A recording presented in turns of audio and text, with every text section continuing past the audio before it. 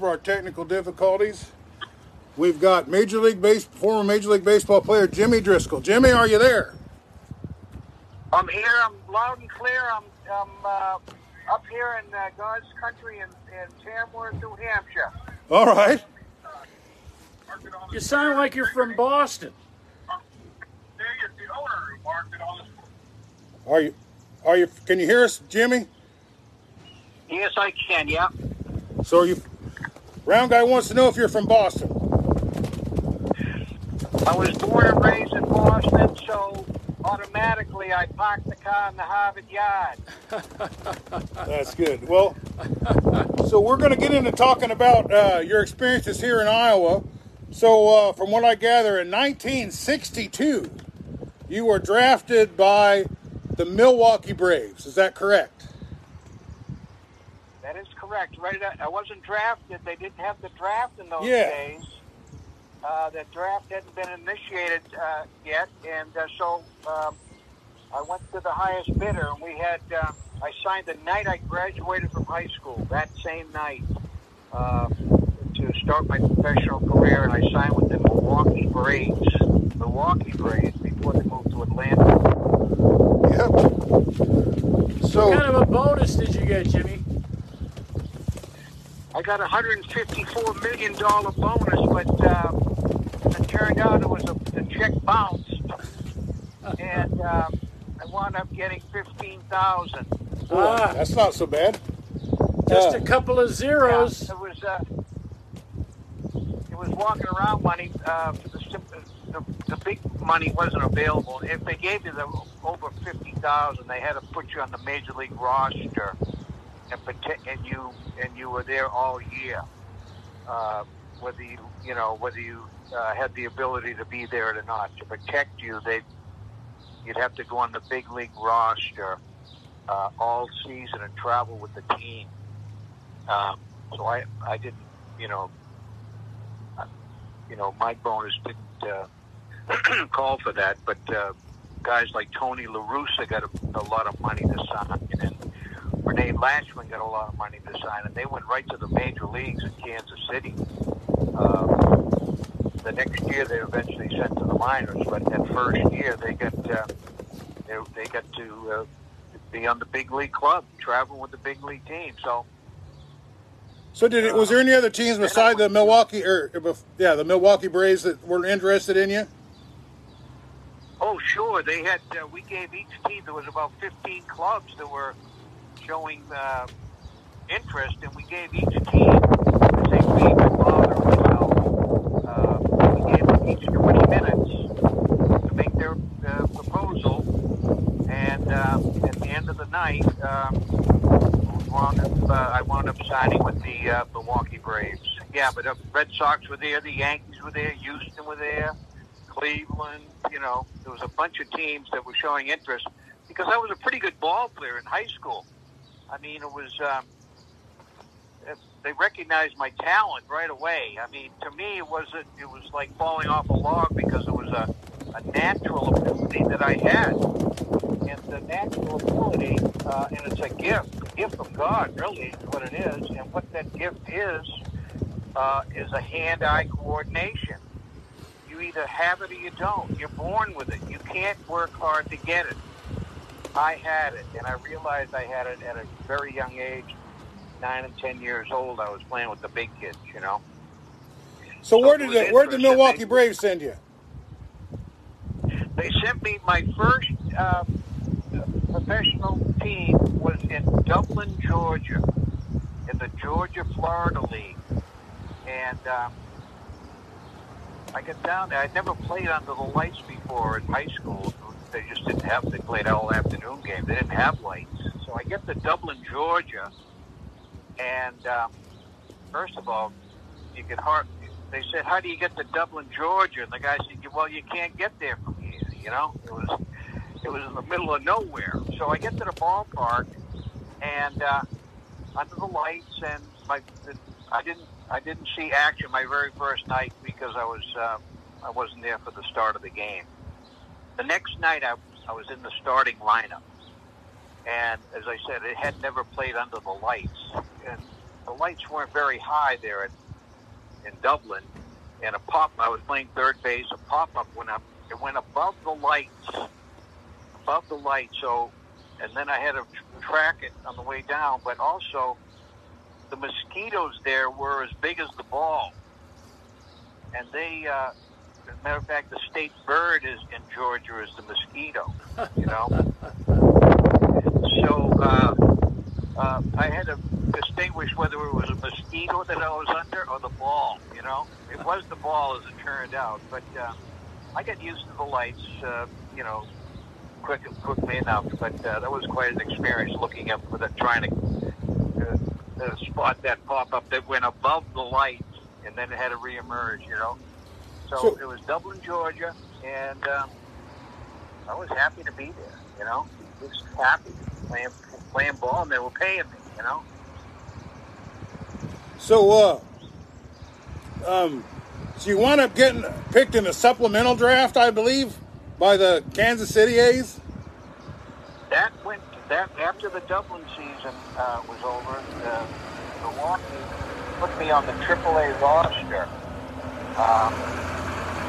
So that winter, down to the instructional league down in Florida, Milwaukee, and then halfway through the instructional league, the Major League supplemental draft took place, and seeing that I was only on the AAA roster, a Major League team could draft me, and they did, and the team that drafted me was the Kansas City Athletics.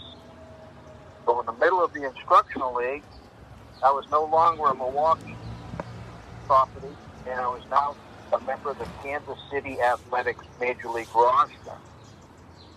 And the next spring, reported to spring training in Bradenton, Florida with the Kansas City A's, and spent the next 9 years in that organization. And they sent you to Burlington, Iowa, didn't they? They sent me to Burlington, Iowa. And the old ballpark, I guess it's the same location as it was back then. A lot of improvements have been made.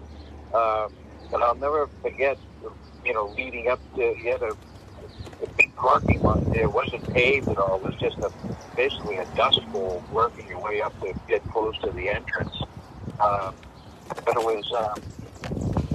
was a great place to be because I was playing ball, you know. It didn't make any difference where you are. You were playing ball and you were having fun, you know, as a 19-year-old kid. So you're a teenager. So what did you think when you walked into Burlington, Iowa? All I could see was 50 miles worth of corn. That's all I saw. And then all of a sudden there was a gas station, and then there's 50 more miles of corn, you know. So it was, you know, rural America, and me coming from a big city like Boston, I mean, I didn't know what a corn row looked like until I saw one in Iowa, you know. So it was quite an experience just seeing the landscape different than what I was used to, you know. So you spent 1963 in Burlington, Iowa on a very good team with 4 or 5 major leaguers. It looked like about every team had 4 or 5 major leaguers. You had teams in Decatur, Illinois, and Quincy, so all over the Midwest. What was that like that year? Well, we had our record was 72 and 52, so we were, you know, 20 games over 500. Yeah, 75 and 55, I think. Yeah, well, you know, so in and around there, so we're well over 5. We're playing well over 500 ball, you know. And I was playing 7 days, and they had. I was looking at the roster last night. It was a trip down memory lane because I hadn't read even remembered half of those guys who were on the team until I saw their name in print. And you know, it was quite a trip down memory lane last night. But other guys on that team that eventually made it to the majors, number one, besides myself, there was Paul Lindblad, Boy, left-handed pitcher, he was good. and and Paul Lindblad, he had so much just adrenaline and physical strength running through his body. I mean, this guy was strong like an ox, you know. And he realized that when he was pitching, he had almost too much adrenaline going and too much energy, you know. It made him not as loose as he wanted to be. So what he did was to counteract that. This is a true story. Each day he was scheduled to pitch, he would go out and chop down a tree. Chop down a tree. I don't know how big the tree was, but I mean, just to expend the energy, he chopped down a tree. So when he got to the park, Just take an axe and cut down a tree just to spend some energy. That's right. That's what he did. Okay. So let's fast forward a few years, and all of a sudden you're a member of the Iowa Oaks. Back to Iowa. I'll tell you what, and that was, by that time, I had worked my way up to play AAA ball and up in Vancouver. And then in '69, the Oakland A's by then, they had moved on the Pacific Coast League into the American Association. I had a pretty good year that year, to tell you the truth. I wound up playing 137 games out of the 140, so I was in there every day. I went to bat over 540 times. I'm reading this now. I'm not doing it from memory. I got 155 hits, 28 doubles, 7 triples, 9 home runs, 58 RBIs, 9 stolen bases, and I made the All-Star team in the American Association at shortstop for that year. Now, I'll just run down a few of the other names that were on that club. And these names that I'm mentioning all went on to play in the major leagues. There's quite a few of them. Number one, Tony La Russa, who's now managing the Chicago White Sox.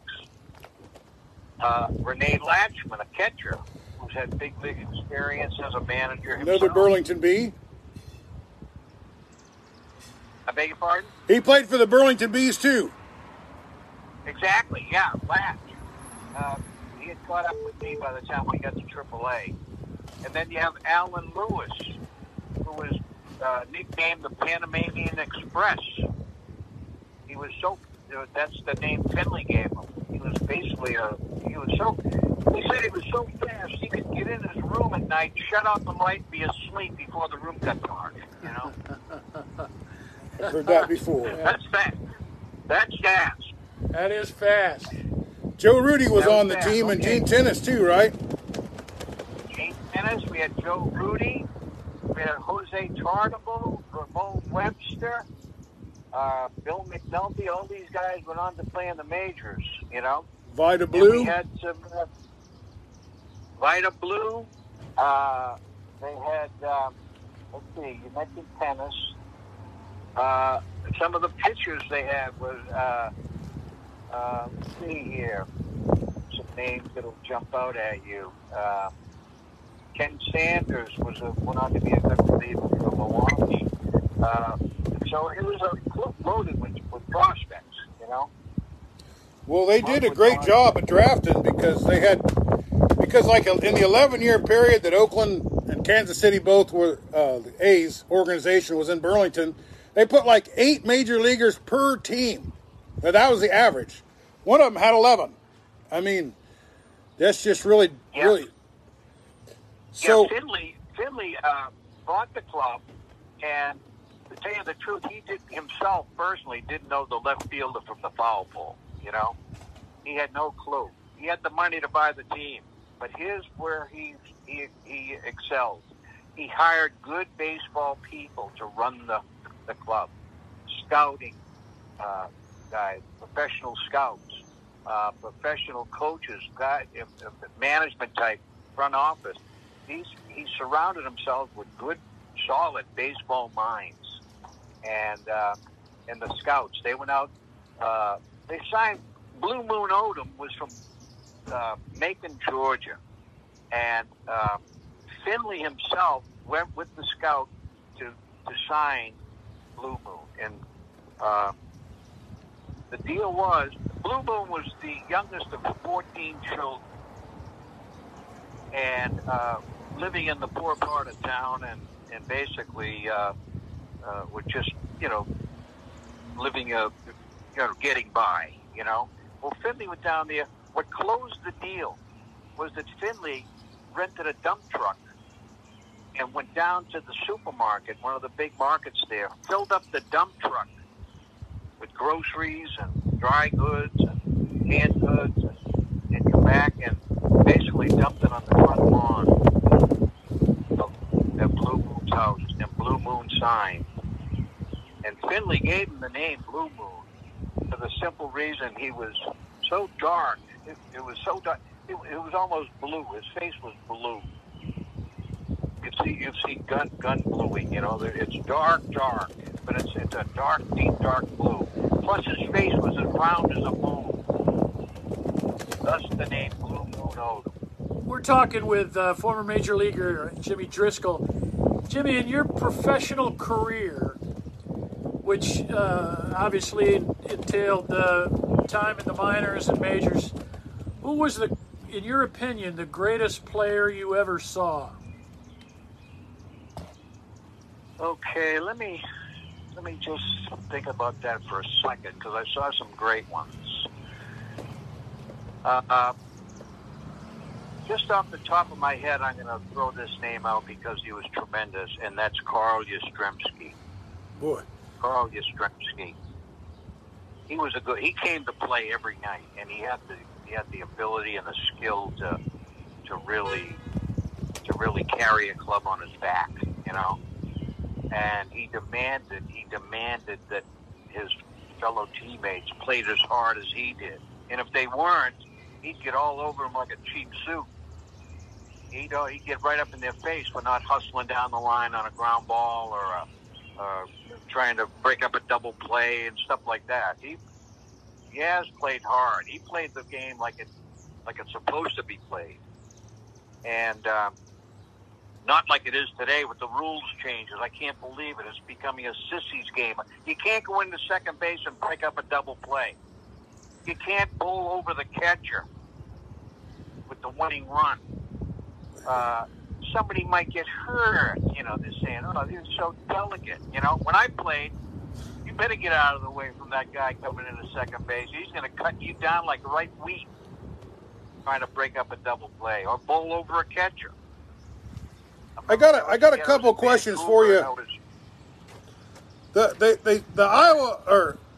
They moved out of the Oakland Athletics, moved out of the AAA facilities in Iowa because they said the field wasn't in good shape. Was that true?